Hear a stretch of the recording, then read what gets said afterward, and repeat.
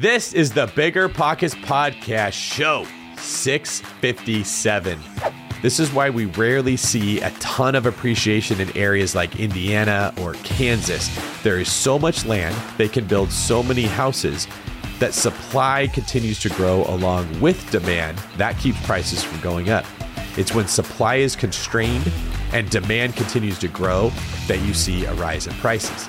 So I don't know where you're living, but I would definitely look for the best school districts, the areas that the city limits are pretty much all built out. They can't buy more homes.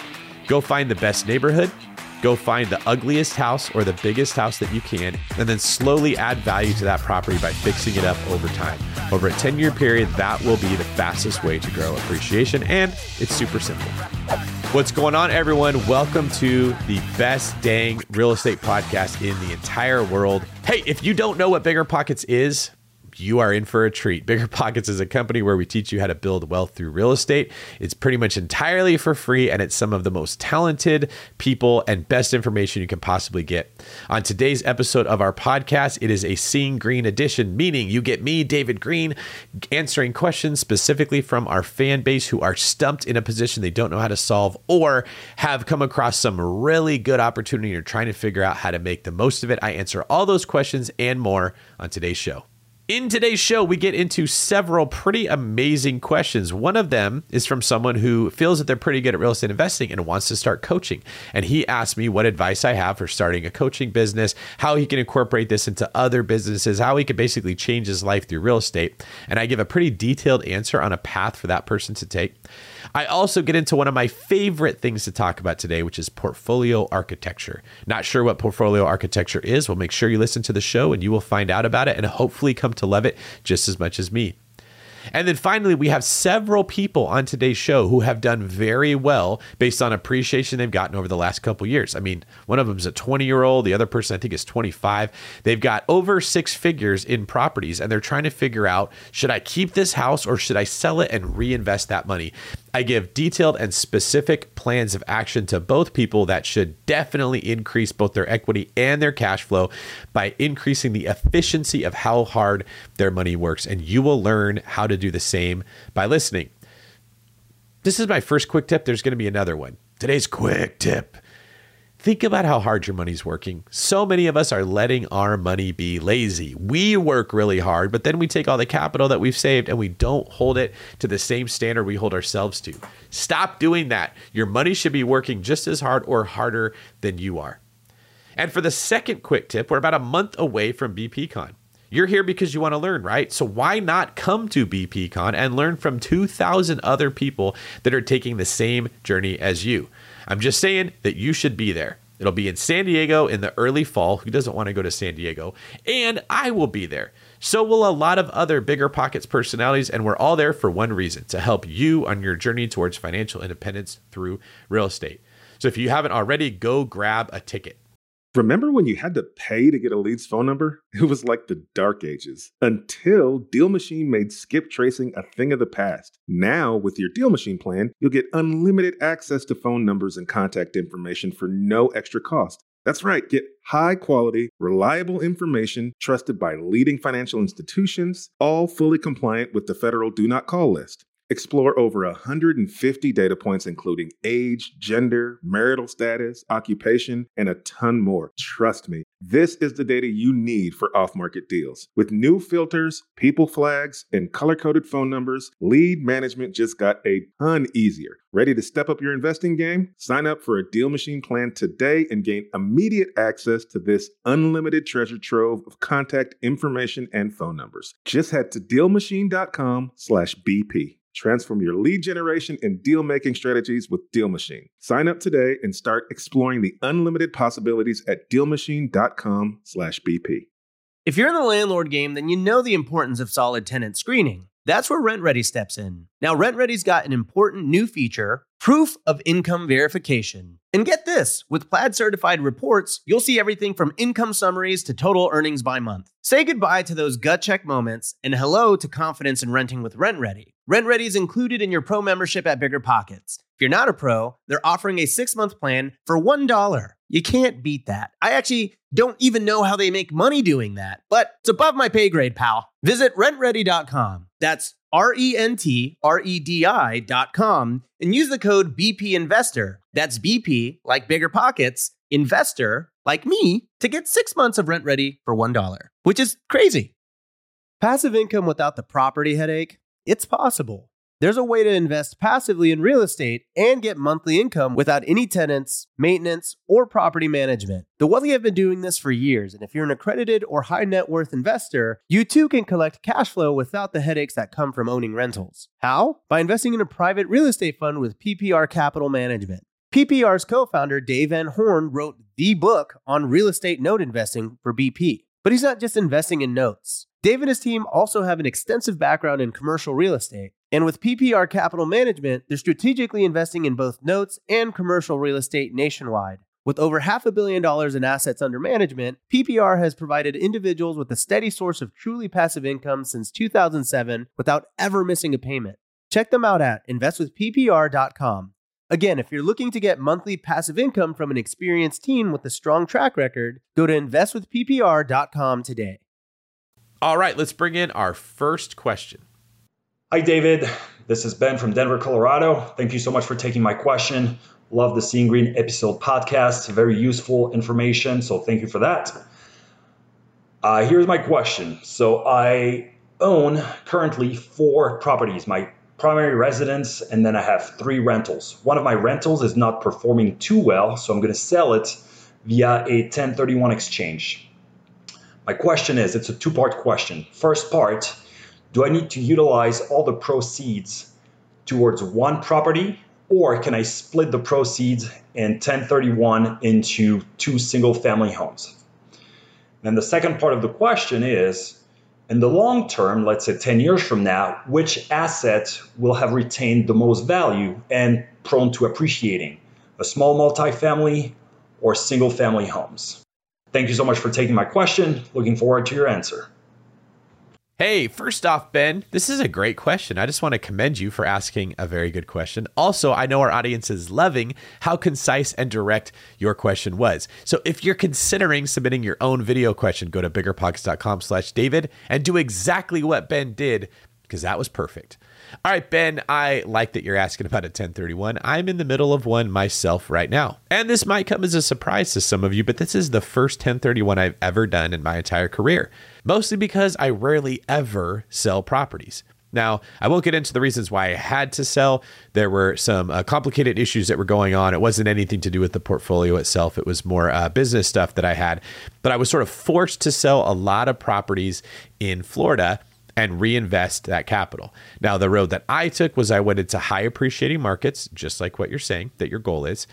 And I took on more debt than what I had before. And I went for bigger, nicer stuff. So it was really an upgrade all across the board. I did learn several things during a 1031. So if anyone here has questions, I would highly encourage you to submit them at biggerpockets.com/David, especially if they're about a 1031. I'd like to talk about this more. A few things that I need to say. First off, I'm not a legal expert. I'm happy to connect you with the 1031 company that I use. Not a problem at all. Just send me an email or a message about that. But I am not a lawyer, so I could be giving advice based on my understanding that isn't exactly accurate. And especially with these situations, there's often nuance that goes into them where you want a qualified intermediary giving this advice. However, I feel comfortable answering this at a general level. My understanding is yes, you can change one house for several properties. It does not have to be one for one. That's not one of the rules. So if you sell a property for $1 million and you owed $500,000 on that house, you can go buy 2 new houses and put $250,000 down on each one. In my case, I think I'm actually buying less properties than the amount of them that I sold. So it usually would go the opposite. I just had quite a bit of equity and I'm buying more expensive properties than the ones that I sold. That's why it worked out that way. Something you do need to be aware of though, Ben, you have to have at least as much or more debt on the new properties than the ones you sold. So in that hypothetical example, if you had $5,000 of debt on the properties you sold, when you buy the new property or properties, you have to have $500,000 or more of debt. So you can't actually access your equity through the 1031. There's several other rules that I don't want to take up the entire show talking about, but this is some really cool stuff. So if you guys would like to know more about 1031s, please let me know. The second half of your question, what do I do with the money? How do I invest it? Is it going to work out better in a small multifamily, or is it going to work out better in a single family residential home? Love this question. First off, we have to make this apples to apples, because a small multifamily in Malibu, California is going to appreciate a lot more than a single family home in Tupelo, Mississippi. All right, so just consider this as we're getting into it. But let's say you're investing in the same market. In general, single family homes will appreciate faster than multifamily homes, but in general, multifamily homes will cash flow more than single family homes. This is not an across the board rule, so please don't go comment on YouTube and give me the exception that you know about to this rule. It's a general understanding. So my advice, if you're looking for the most appreciation, the most money you can make over 10 years, is buy in a terrific neighborhood, buy the ugliest or biggest or both house in that neighborhood at the best price that you can get it at, and then fix it up over time. If you're choosing an area because you're looking for appreciation, you want to see a place where demand is going to grow while supply will not keep up. This is why we rarely see a ton of appreciation in areas like Indiana or Kansas. There is so much land, they can build so many houses that supply continues to grow along with demand. That keeps prices from going up. It's when supply is constrained and demand continues to grow that you see a rise in prices. So look for areas that are either built out or have a political environment that limits how many permits are given, or the home prices themselves stop home builders from moving in there to build. Sometimes if the prices are really high, it's hard for builders to build a ton of homes, and they tend to just be spec houses that are built in those areas. So I don't know where you're living, but I would definitely look for the best school districts, the areas that the city limits are pretty much all built out. They can't buy more homes. Go find the best neighborhood. Go find the ugliest house or the biggest house that you can in that neighborhood, particularly if it's both, and then slowly add value to that property by fixing it up over time. Over a 10-year period, that will be the fastest way to grow appreciation, and it's super simple. All right, our next question comes from Travis in Newberry, South Carolina. Travis has 7 long-term rentals within 1 hour driving. I absolutely love real estate investing and managing properties. He has a W-2 job, but he dreams about the day of leaving that to do real estate full-time. He's considering becoming an investing coach. The goal isn't just to make money, but basically to do what you guys do every day, help others get started in real estate, but do it at a local level. The question is, what's the best way to go about this? I'm thinking of charging a flat fee of $1,000 to get people into their first investment property and basically walk with them step by step the entire way. Maybe a percentage of monthly rent to manage their property on top of that. I know technically I'm not allowed to manage the property for them without a property manager license, but I still could do this under the title of lease up specialist. I'm in the process of getting 7 LLCs for each property and a holding company for the whole lot. Should I operate this coaching under the holding company? I imagine that becoming a real estate agent who helps them find suitable investment properties would kind of be a natural next step. I'm considering this as well. What recommendations would you have for me? Okay, thank you very much for this, Travis. First thing, I can't give you legal advice on if you should do the coaching company underneath the entity that the homes are. I don't see off the top of my head why that would benefit you. If one of your clients sues you and you're having that business run out of the same LLC as the properties, I'm not a lawyer, so I might not be getting this perfectly right, but it seems like they'd have access to the equity in your houses, and that doesn't benefit you. So if you're going to start a coaching business, I would start a separate legal entity that's not connected to the homes. Another thing to consider is that if you're charging someone $1,000 to get them into their first house and you're working with people that don't take action, you're never going to get paid because they're not going to actually get into a property. Another thing to consider is that this is a very difficult business to get into. You end up feeling pressured to make claims that you can't really support, or you have people that are taking up all your time and blaming you for why it doesn't go. I don't know anyone who's running coaching businesses the way that you're describing. And because we're here at Bigger Pockets, we give away information for free. You're going to be competing with people like me that are giving out the information.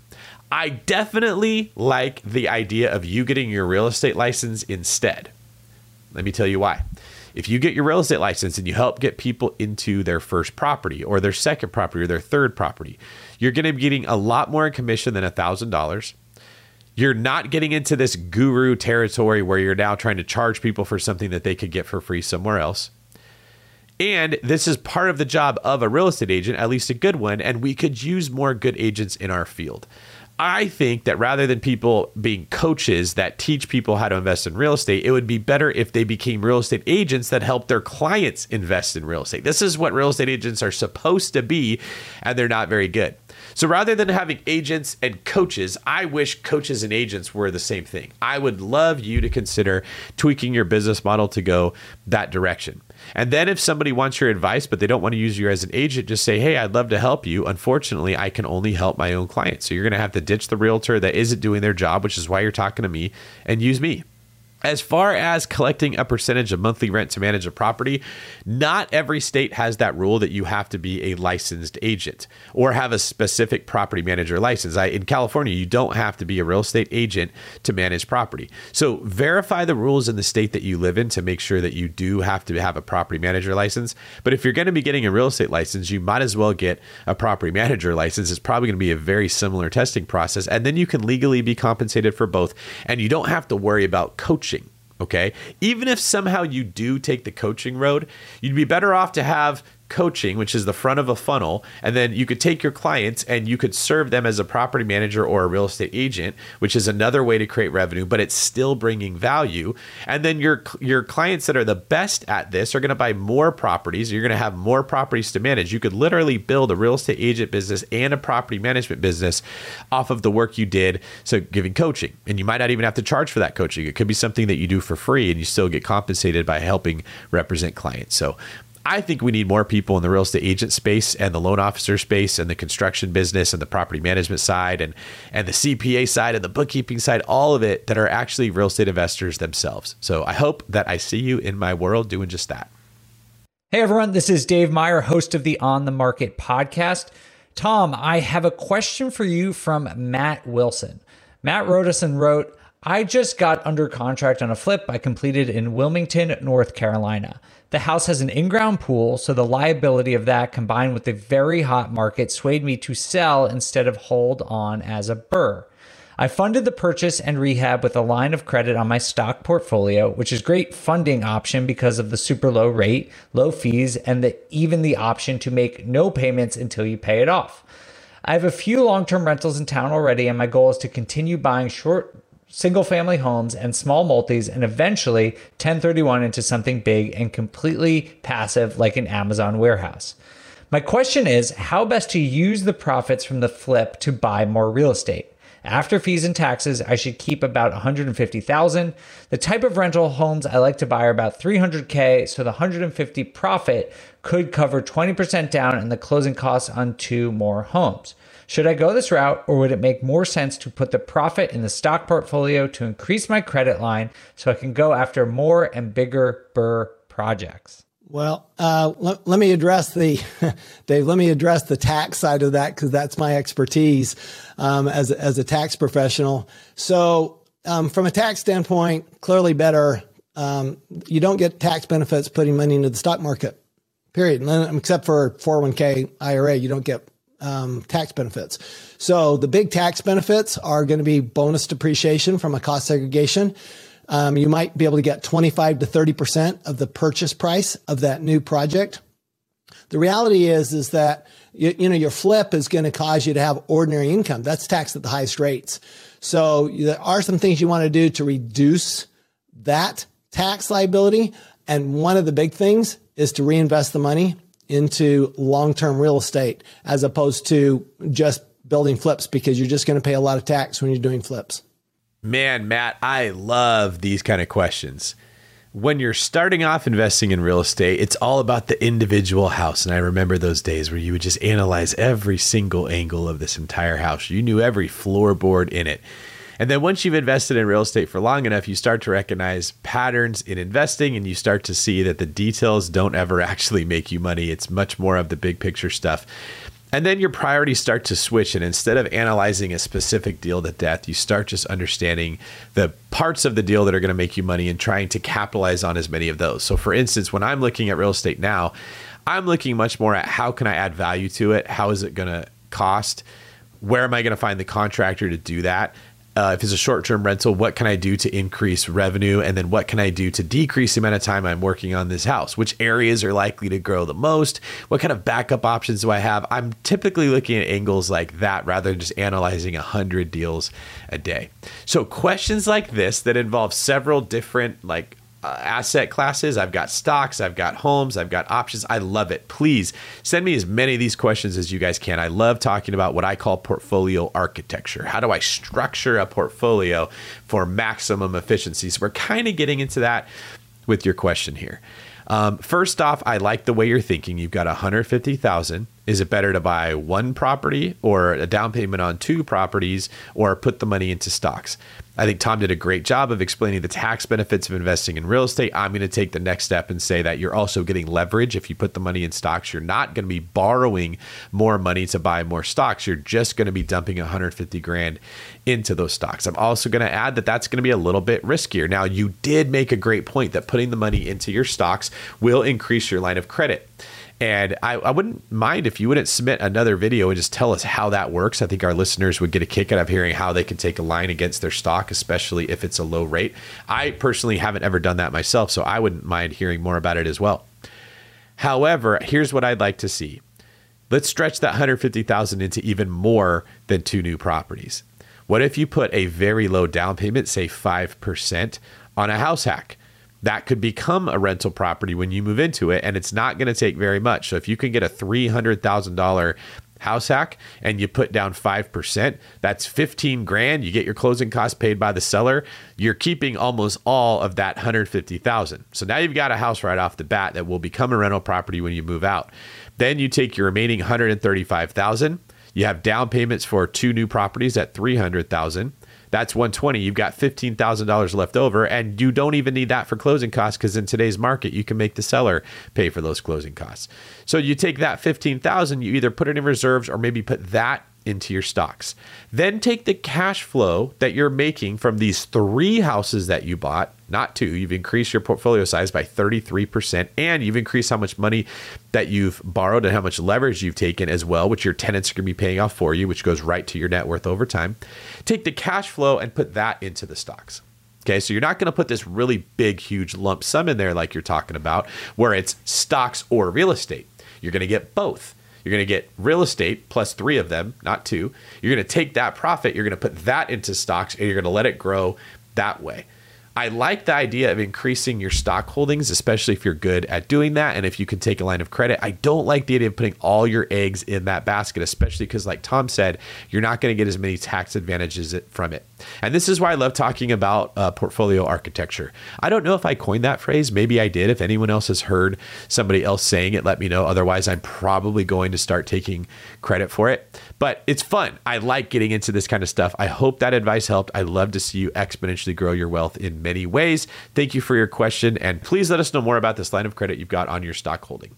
All right. Thank you, Tom, for joining me and giving some backup on this Seeing Green edition. Thank you, everyone else, for submitting questions. At this step in the show, I like to read comments that we have on YouTube from previous episodes. And at this point, I want to encourage you, if you're listening to this on YouTube, on your phone, on your computer, as long as you're not driving, go and write a comment. Tell me what you think about my question, what questions that you may have, what you liked about the show. Do you like Seeing Green? Do you like different stuff? Do you want to see more coaching calls? Tell me what you want, and we will make content the way that you like it. All right, our first comment comes from DJ Parton. Here's a show format idea and an episode entirely consisting of deal deep dives. It could include deal deep dives into all kinds of deals from wholesaling to single-family rentals to commercial. It could also include deals that went well and deals that bombed. It is a hard market to get started in right now, so hearing the specifics of deals real people are doing on a daily basis in this market could be very helpful to folks like me. Thanks for all the content y'all put out. DJ, fantastic idea. I love that, and Seeing Green is a perfect place to do this. So how about this? If any of you like this, go to the YouTube comments and say, yes, I'd like to see a deal deep dive episode. We will either find a guest to bring in or several guests to do that, or I could do my own deals that I'm buying, and I could do deep dives on some that went well, some that did not go well, and I could break down for you all of that. Maybe I do 3, 4, 5 of my own deal deep dives right here on a Seeing Green episode, and you guys can see what I did. I could even bring in a partner. My lending partner, Christian, is intimately familiar with all my deals because he's financing them, and he also helps we tag team this when I want him to go smooth something out with someone that maybe my realtor ruffled feathers. I use Christian like a ninja often. So we could maybe bring him in and we could tag team these together. So let us know if that's something that you'd like, and I will have our awesome producer, Eric, put that together. Next comment comes from Cynthia Ibarra. Hi, David. I loved your show. Loved? You don't love it anymore? Just kidding. You guys are the best. I would like to see more about second home mortgages. Thank you. All right, Cynthia, I will keep that in mind. We will keep an eye out for questions. If you've got a question about a second home mortgage, please go to biggerpockets.com/David and submit it there. And our last comment comes from King Elaine C1. Recently found this channel and it is growing on me. I've only been investing for 7 years and I learned something new with each episode. Well, that's pretty cool. Glad to hear that we have you in our world now, and I hope you stay here. All right, we love it, and I appreciate the engagement. Please continue to submit your questions or your comments on YouTube, as well as video submissions, or you can even submit a question written out at biggerpockets.com/David. Also, don't forget to like, comment, and subscribe on our YouTube channel and share this with anyone else you know who's interested in real estate. Oftentimes, you can create friends for yourself by sharing content like this that they end up liking too. All right, question number 4 comes from Wade Kalesa. Hey David, Wade Kalesa here, coming at you from Sioux Falls, South Dakota. Currently sitting in our second duplex that my wife and I own, doing a full gut rehab on this one, which is exciting. But my question is actually in regards to my parents, who are both nearing retirement age.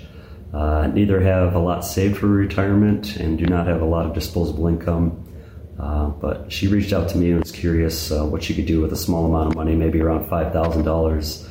If there was a way that they could jump in and kind of get their feet wet in the real estate game. Any thoughts you have would be appreciative, and I appreciate all you do. Thanks.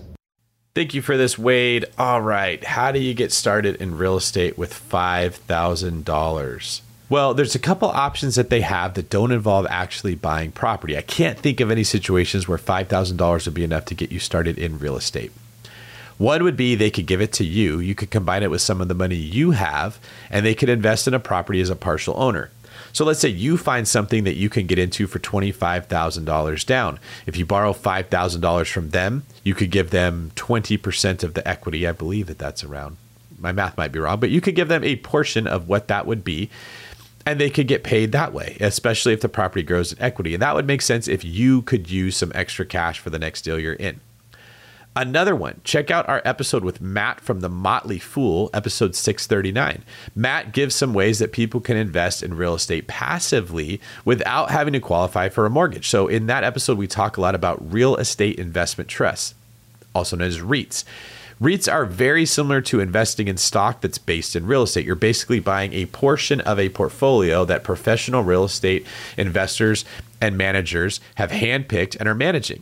And as that portfolio grows in value, so does your investment. So Matt talked about a couple of REITs that he's into, as well as how to research REITs. I would definitely steer them towards that. If they're looking to buy specific property, they're going to have to partner with someone else, or they're going to need some more money. Can they pull some money out of their 401k and use that to invest into real estate? That could work. However, they're probably not going to be good at it. I don't know if they only have $5,000, I don't know that investing in real estate is the best move for them right now. I would definitely turn them onto the podcast. If you guys are listening to this episode, hi, welcome, officially from Bigger Pockets. We're really glad to have you here. And start focusing on education, right? Get exposed to this. The last piece of advice that I'll give you is house hacking. If they can buy a new primary residence and get a little bit more than the $5,000, they can start to live in a property and rent out part of it. And then after a year, they could always move back into the house that they had before. Maybe the house they're in could become a rental property if they live somewhere else. Overall, I would need to know what their goals are. If they're just looking to make a little bit of extra cash, investing it in a REIT could be a good idea. If they're actually trying to become a full-fledged real estate investor, they'd be better off to put their time into learning about real estate than trying to get in with $5,000. All right, question number 5 comes from Paul Williams in Florida. Hey there, David. I have a 2 unit that I house hack in downtown Sarasota. It has 2 separate entrances. I live in the front and I Airbnb the back. In this hot market of Florida that we're about a mile from the beach, I have a super good location. I have never had any issues renting this out as a short-term rental. I recently started travel nursing and raised quite a bit of capital to do something with. Yeah, travel nurses get paid really well. I just found this out not too long ago. Like $15,000, $20,000, $25,000 a month, depending on where they're going to work into certain locations. So if you're a nurse, maybe consider travel nursing. And if you're trying to figure out what job you might want, I don't know what the demand is right now, but travel nursing does seem pretty lucrative. Okay, back to our regularly scheduled verbal question.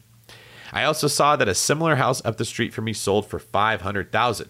My original plan was to drop $30,000 to fix the house up and make it a premium vacation rental. But my question is, what's the better play? If my goal is to buy my second investment property at the end of the year, should I put the $30,000 in and get it to a premium level rental that basically runs itself? It looks like after all is said and done, I'd make between $10,000 to $12,000 a year after expenses renting it as a vacation rental. Or should I put a bit less in and list it, and if I get an offer for $450,000 or more, take that and use it to buy other rental properties?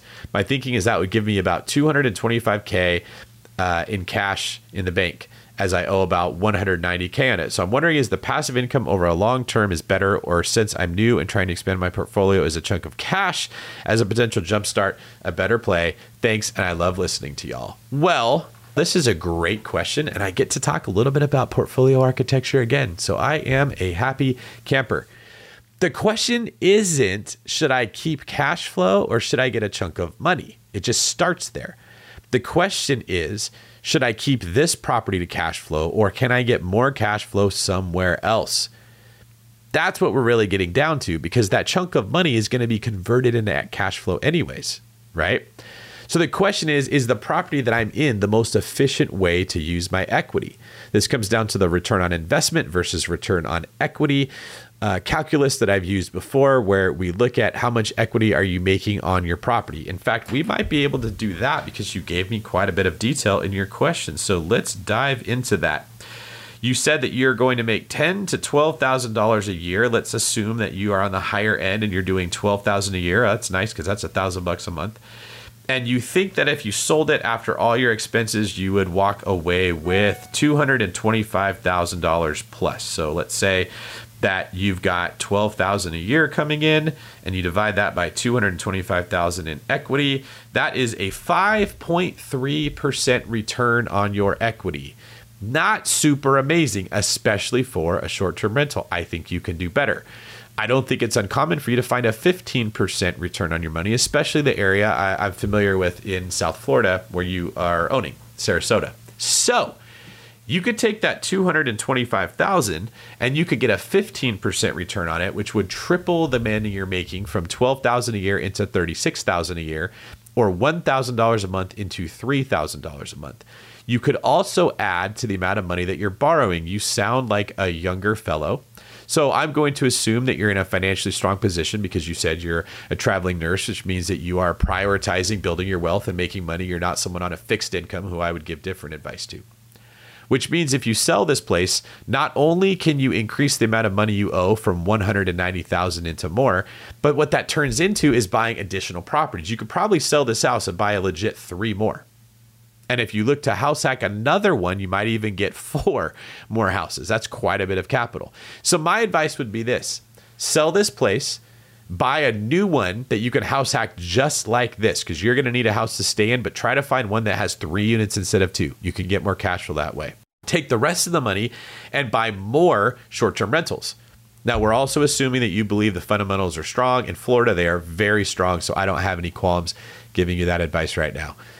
Increase the amount of money that you're making on the equity that you have, and you could find that this could almost replace your full-time job with as much money as you make if you do another round of this 3, 4, 5 years later. You're in a fantastic position, Paul. You are doing everything right. Keep your nose to the grindstone. Stay focused. Keep on your hustle. Look to maximize that equity as much as you can. Buy in the best areas. Manage your properties very, very solidly, and continue to save money just in case something happens, and you'll do great.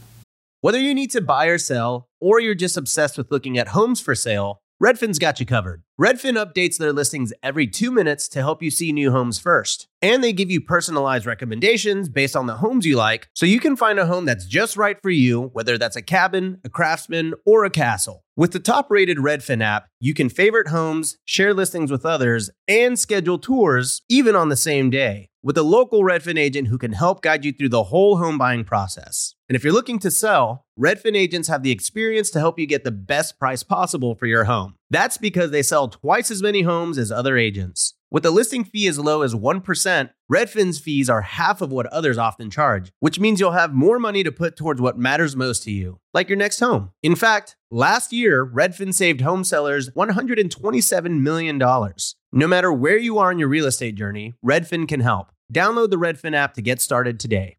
Listeners, I'm telling you right now, it's not every day you find a game changer like RentRedi. They're not stopping with just tenant screening. They've rolled out proof of income verification. Let RentRedi handle the heavy lifting with automatic checks on financial stability and earnings. Plus, with Plaid certified reports, you'll have all the info you need right at your fingertips. RentRedi is included in your pro membership at BiggerPockets. And if you're not a pro, they're offering the 6-month plan for just $1. How great of a deal is that? That's 1/8 of a Chipotle. That's pretty good. Visit rentredi.com. That's RENTREDI.com and use the code BPInvestor. That's BP, like BiggerPockets, Investor, to get 6 months of RentRedi for $1.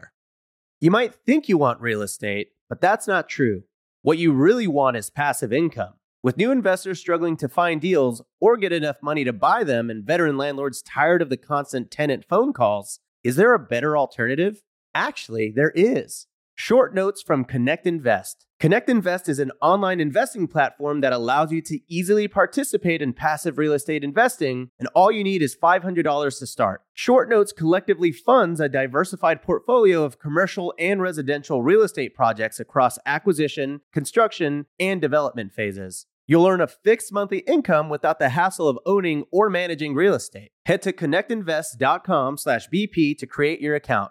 Fund your digital wallet with at least $500. Select from 6, 12, and 24-month short notes with annualized return rates up to 9%. Then sit back and let your monthly returns roll in. Join today by visiting connectinvest.com/BP. Connectinvest.com/BP. We're always looking for ways to improve, searching for better. But when it comes to hiring, the best way to search for better is by matching with quality candidates. If you need to hire, you need Indeed. Indeed is your matching and hiring platform with over 350 million global monthly visitors, according to Indeed data, and a matching engine that helps you find quality candidates fast. Ditch the busy work. Use Indeed for scheduling, screening, and messaging so you can connect with candidates faster. And Indeed doesn't just help you hire faster. 93% of employers agree Indeed delivers the highest quality matches compared to other job sites, according to a recent Indeed survey. Leveraging over 140 million qualifications and preferences every day, Indeed's matching engine is constantly learning from your preferences, so the more you use Indeed, the better it gets. Join more than 3.5 million businesses worldwide that use Indeed to hire great talent fast. And listeners of the show will get a $75 sponsored job credit to get your jobs more visibility at Indeed.com/BiggerPockets. Just go to Indeed.com/BiggerPockets right now and support our show by saying you heard about Indeed on this podcast. Terms and conditions apply. Indeed.com/BiggerPockets. Need to hire? You need Indeed. Question number 6 from Colby Fisella in Des Moines, Iowa. Hi, David. My name is Colby. I'm 20 years old, and I've house hacked my first investment, a duplex, at 19. Since then, I've also flipped a single-family home. I purchased the duplex for $170,000 last year, and today I've subdivided the duplex into buy-attached units, and both units are under contract for a total of $330,000. With a profit of around $150,000, along with the profit from my last flip, I have about $200,000 in cash. That is a good number for me to know. Thank you. I'm planning on building in a high appreciation neighborhood with the builder I currently work for, but I'm wondering what I should do with the rest of the money, which is about $100,000. I'm currently renting with my wife until that build is finished, and then I will be there for 2 years. My goal is to be a millionaire by 25. Love your opinions and advice on BiggerPockets. Your show introduced me to house hacking and real estate, and now I'm never looking back. Well, first off, I'm really glad to hear that our show helped to make you $200,000 of tax-free money. That's more like $280,000 of money if it's being taxed. So that's probably more than most people would make in years of their life, and definitely more than most people would save. And you did it while still working a job. So you are off to a great start. So let's talk about what to do with that $100,000. Well, if you're building a home, you're probably going to be somewhat busy managing that. So there is the option where you could let somebody else borrow that money and pay you interest for a year or 2 or 3 while you're working out some of the other stuff you have going on. Let's say that you're not too busy. Well, you're doing this build because I'm assuming that you want to live there. You didn't mention if you're going to be doing a build because you want to rent it out. So this $100,000 could be used for something else. I'm not sure why you're putting $100,000 into the new build if it's a primary residence. You could probably put less than that unless you're buying like $1 million property, and it doesn't really sound like that's something that you'd be doing. So how can you invest this $100,000? Is there short-term rentals around there that you can get into? Can you get into a 2, 3, or 4 unit small multifamily property and put your money there? You work with a builder, which means you probably have access to people that do construction and you have a competitive advantage. Can you find yourself a fixer-upper or an ugly home and do a side, like maybe not a live-in flip, because it sounds like you're going to be living in new construction, but can you work on a side project? You buy a house, you rent it out, maybe you leave one of the units vacant, and you fix that one up with some of the connections you have in the construction business, then rent that one out for more rent and fix up the next one when there's a vacancy. I would definitely look for a value add with a construction component with that $100,000. Once the house is fixed up, you either keep it and refinance it or you sell it. You turn that 100 into another 100 or maybe another 200 more. Now you've got 200 to 300 that you can snowball into the next deal. Continue to make base hits. Continue to find properties that you can add value to. Continue to buy in areas where there is growing demand, like where you are right now, and continue to buy the worst property in the best neighborhood. You do this over the next 5-10 years, you will become a millionaire. All right, we have time for one more question. This one comes from Kristen McCamey. So I'm 42 and my husband is quite a bit older than me, 59.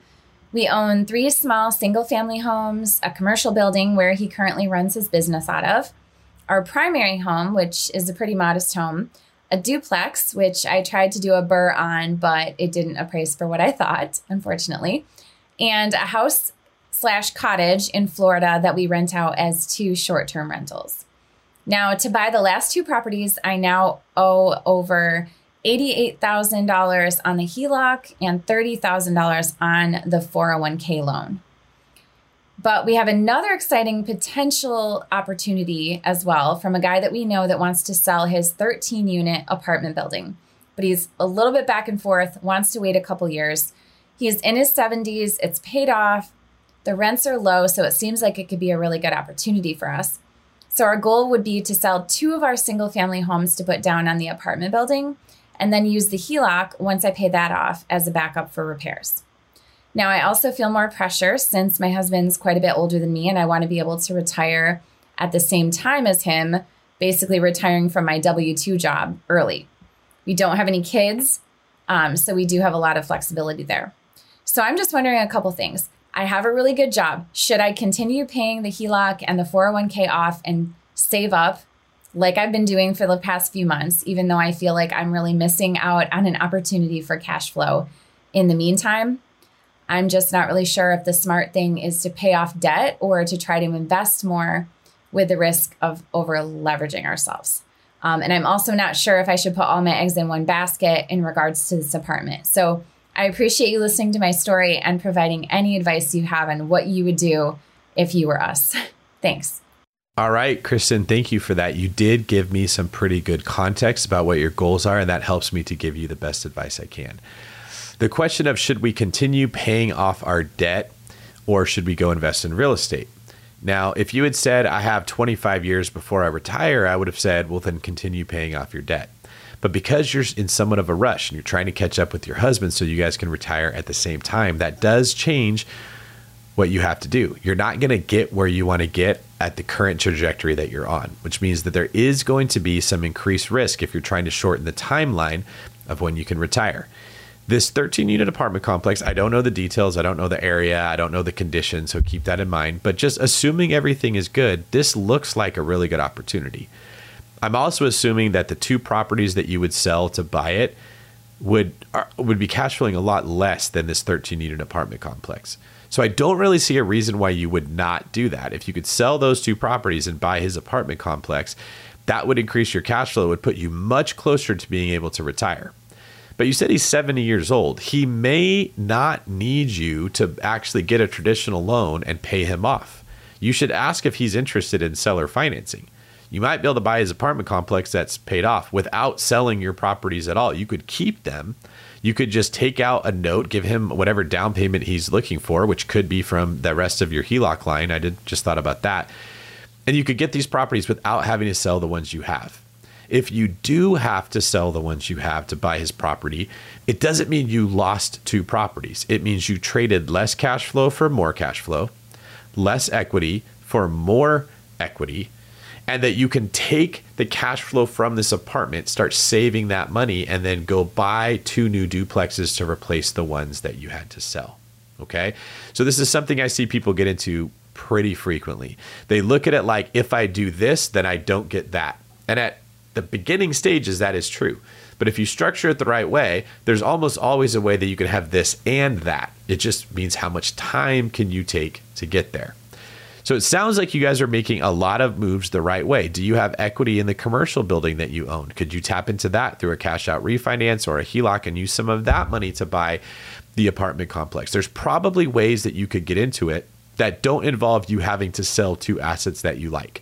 But if you do have to sell the assets that you like, just come up with a plan to save more money to buy 2 new assets to replace them and decide how close that's going to get you to the money that you would need to be comfortable retiring. I am rooting for you. I hope you guys are able to retire at the right time. I think it's awesome that you're doing this with your husband. Please tell him that we said hi. And then remember, when you retire, you're probably not going to stop doing real estate. You might actually make more money when you retire from the equity and the cash flow that you build in your portfolio than you were making at your W-2 job. I see that all the time. And you guys already have a good enough of a head start that you're going to be making some serious traction when you do start making moves. So don't look at retirement like it's just a scary thing and you're going to lose money. It may actually make you more money when you get there. All right, that was our show for today. Thank you very much for joining me. I really appreciate that. I hope that you like these types of episodes because we put a pretty decent effort into getting them set up for you because we are told you guys really like this. If you do like the Seeing Green episodes, please let me know that in the comments below if you're listening to this on YouTube. And if you are listening to this as a podcast on an app, whether that's the Apple Podcast app, Spotify, Stitcher, or what's the other one? SoundCloud that people use. Leave us a review on there. More people will get to hear about this if you would do so, and we really appreciate it. If you would like to follow me or learn more about me, my name is David Green. You can follow me on social media at DavidGreen24 or on YouTube at youtube.com/DavidGreenRealEstate.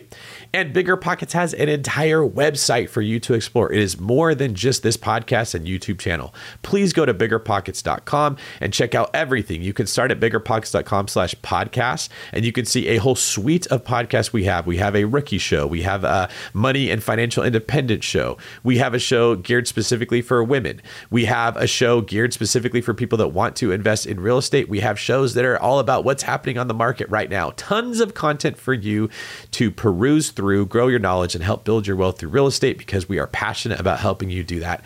Thank you again for being here. We will continue to support you. Please do the same, and I will see you in the next video.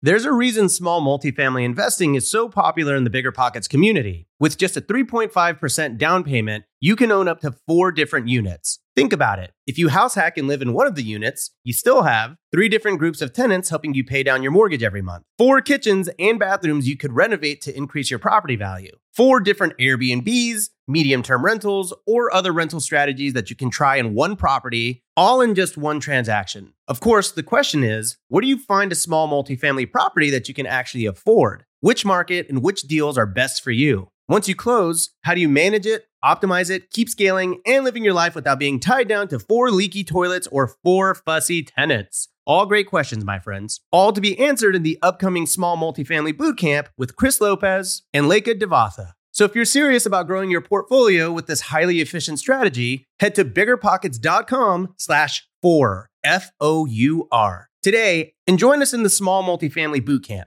See you there. The content of this podcast is for informational purposes only. Past performance is not indicative of future results, and all host and participant opinions are their own. Investment in any asset, real estate included, involves risk. Use your best judgment and consult with qualified advisors before investing. Only risk capital you can afford to lose. BiggerPockets LLC disclaims all liability for direct, indirect, consequential, or other damages arising from reliance upon information presented in this podcast.